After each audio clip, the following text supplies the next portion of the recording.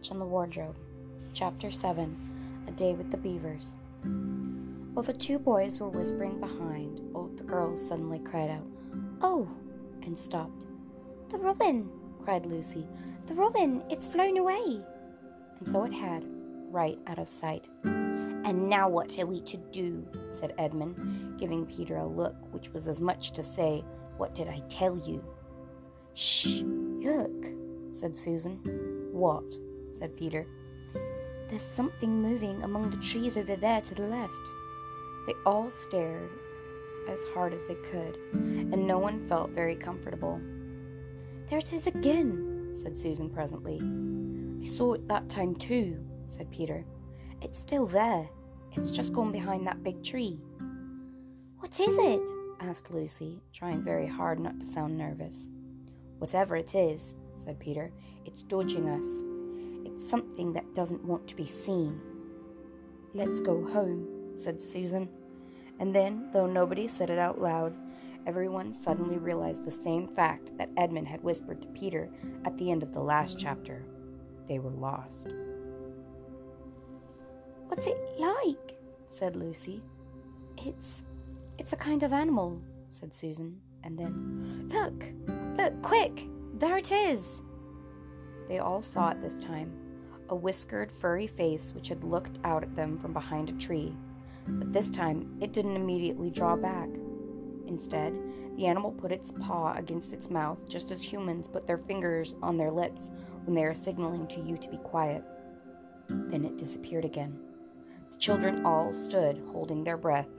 A moment later, the stranger came out from behind the tree, glanced all round as if it were afraid someone was watching, said "Hush," made signs to them to join it in the thicker bit of wood where it was standing, and then once more disappeared. "I know what it is," said Peter. "It's a beaver. I saw the tail." "It wants us to go to it," said Susan, "and it's warning us not to make a noise." "I know," said Peter. "The question is, are we to go to it or not? What do you think, Lou?" "I think it's a nice beaver," said Lucy. "Yes, but how do we know?" said Edmund. "Shan't we have to risk it?" said Susan. "I mean, it's no good just standing here, and I feel I want some dinner." At this moment, the beaver again popped its head out from behind the tree and beckoned earnestly to them. "Come on," said Peter. "Let's give it a try.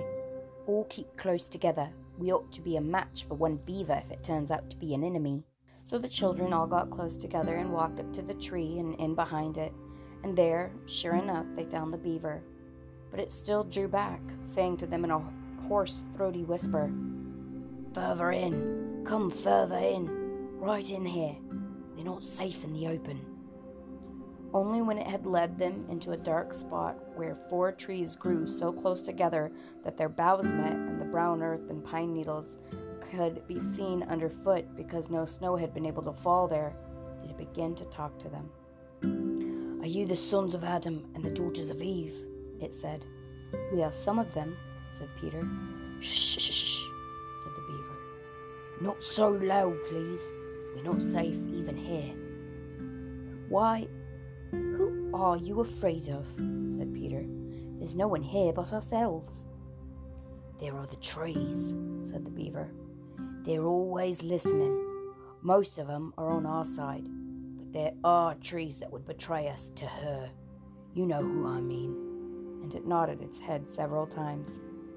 "If it comes to talking about sides," said Edmund, "how do we know you're a friend?" "Not meaning to be rude, Mr. Beaver," added Peter, "but you see, we're strangers." Quite right," said the beaver. "Here is my token." With these words it held up to them a little white object. They all looked at it in surprise, till suddenly Lucy said, "Oh, of course! That's my handkerchief, the one I gave to poor Mr. Tumnus." "That's right," said the beaver. "Poor fellow, he got wind of the arrest before it actually happened and handed this over to me. He said that if anything happened to him, I must meet you here and take you on to—" Here the beaver's voice sank into silence, and it gave 1 or 2 very mysterious nods. Then, signaling to the children to stand as close round it as they possibly could, so that their faces were actually tickled by its whiskers, it added in a low whisper, "They say Aslan is on the move. Perhaps has already landed." And now a very curious thing happened. None of the children knew who Aslan was any more than you do. But the moment the beaver had spoken these words, everyone felt quite different. Perhaps it has sometimes happened to you in a dream that someone says something which you don't understand, but in the dream it feels as if it had some enormous meaning, either a terrifying one which turns the whole dream into a nightmare, or else a lovely meaning, too lovely to put into words, which makes the dream so beautiful that you remember it all your life and are always wishing you could get into that dream again. It was like that now. At the name of Aslan, each one of the children felt something jump in its inside. Edmund felt a sensation of mysterious horror. Peter felt suddenly brave and adventurous. Susan felt as if some delicious smell or some delightful strain of music had just floated by her. And Lucy got the feeling you have when you wake up in the morning and realize that it is the beginning of the holidays or the beginning of summer. "And what about Mr. Tumnus?" said Lucy. "Where is he?" "Shh," said the beaver. "Not here. I must bring you to where we can have a real talk and also dinner." No one except Edmund felt any difficulty about trusting the beaver now, and everyone, including Edmund, was very glad to hear the word dinner. They therefore all hurried along behind their new friend, who led them at a surprisingly quick pace, and always in the thickest parts of the forest, for over an hour. Everyone was feeling very tired and very hungry, when suddenly the trees began to get thinner in front of them, and the ground to fall steeply downhill. A minute later, they came out under the open sky. The sun was still shining, and found themselves looking down on a fine sight. They were standing on the edge of a steep, narrow valley at the bottom of which ran, at least it would have been running if it hadn't been frozen, a fairly large river. Just below them, a dam had been built across this river, and when they saw it, everyone suddenly remembered that of course beavers are always making dams, and felt quite sure that Mr. Beaver had made this one. They also noticed that he now had a sort of modest expression on his face, the sort of look people have when you are visiting a garden they've made or reading a story they've written. So it was only common politeness when Susan said, "What a lovely dam," and Mr. Beaver didn't say hush this time, but merely a trifle, and it isn't really finished." Above the dam there was what ought to have been a deep pool, but was now, of course, a level floor of dark green ice. And below the dam, much lower down, was more ice, but instead of being smooth, this was all frozen into the foamy and wavy shapes in which the water had been rushing along at the very moment when the frost came. And where the water had been trickling over and spurting through the dam, there was now a glittering wall of icicles, as if the side of the dam had been covered all over with flowers and wreaths and festoons of the purest sugar. And out in the middle, and partly on top of the dam, was a funny little house shaped rather like an enormous beehive, and from a hole in the roof smoke was going up, so that when you saw it, especially if you were hungry, you at once thought of cooking and became hungrier than you were before. That was what the others chiefly noticed, but Edmund noticed something else.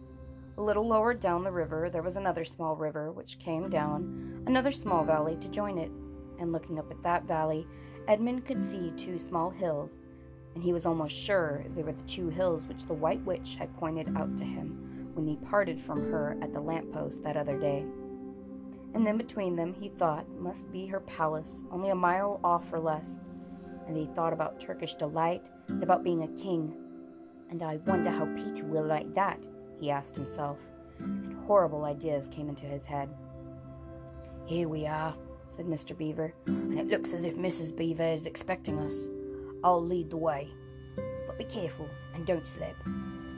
The top of the dam was wide enough to walk on, though not, for humans, a very nice place to walk, because it was covered with ice.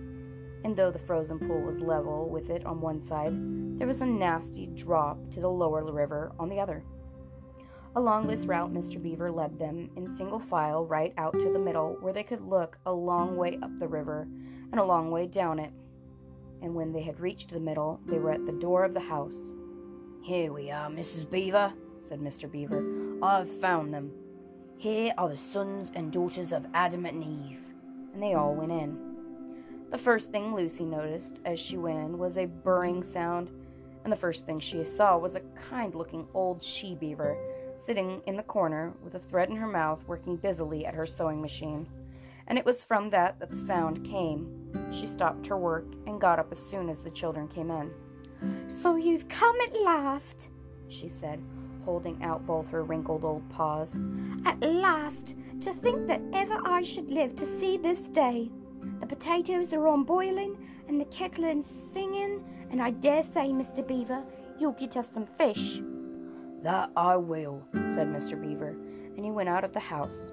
Peter went with him, and across the ice of the deep pool to where he had a little hole in the ice, which he kept open every day with his hatchet.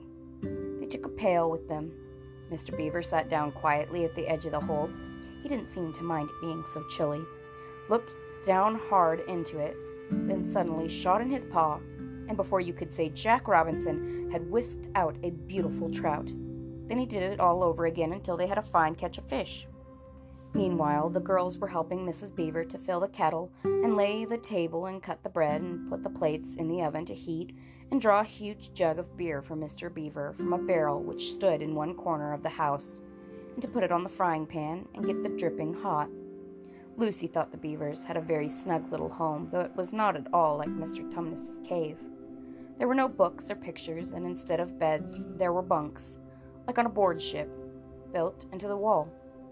And there were hams and strings of onions hanging from the roof, and against the walls were gumboots and oilskins and hatchets and pairs of shears and spades and trowels and things for carrying mortar in, and fishing rods and fishing nets and sacks. And the cloth on the table, though very clean, was very rough. Just as the frying pan was nicely hissing, Peter and Mr. Beaver came in with the fish, which Mr. Beaver had already opened with his knife and cleaned out in the open air. You can think how good the new-caught fish smelled when they were frying, and how the hungry children longed for them to be done, and how very much hungrier still they had become before Mr. Beaver said, "Now we're nearly ready." Susan drained the potatoes and put them all back in the empty pot to dry on the side of the range, while Lucy was helping Mrs. Beaver to dish up the trout, so that in a very few minutes everyone was drawing up their stools. It was all three-legged stools in the Beaver's house, except for Mrs. Beaver's own special rocking chair beside the fire, and preparing to enjoy themselves. There was a jug of creamy milk for the children. Mr. Beaver stuck to the beer, and a great big lump of deep yellow butter in the middle of the table, from which everyone took as much as they wanted to go with his potatoes. And all the children thought, and I agree with them, that there's nothing to beat good freshwater fish if you eat it when it's been alive half an hour ago and has come out of the pan half a minute ago.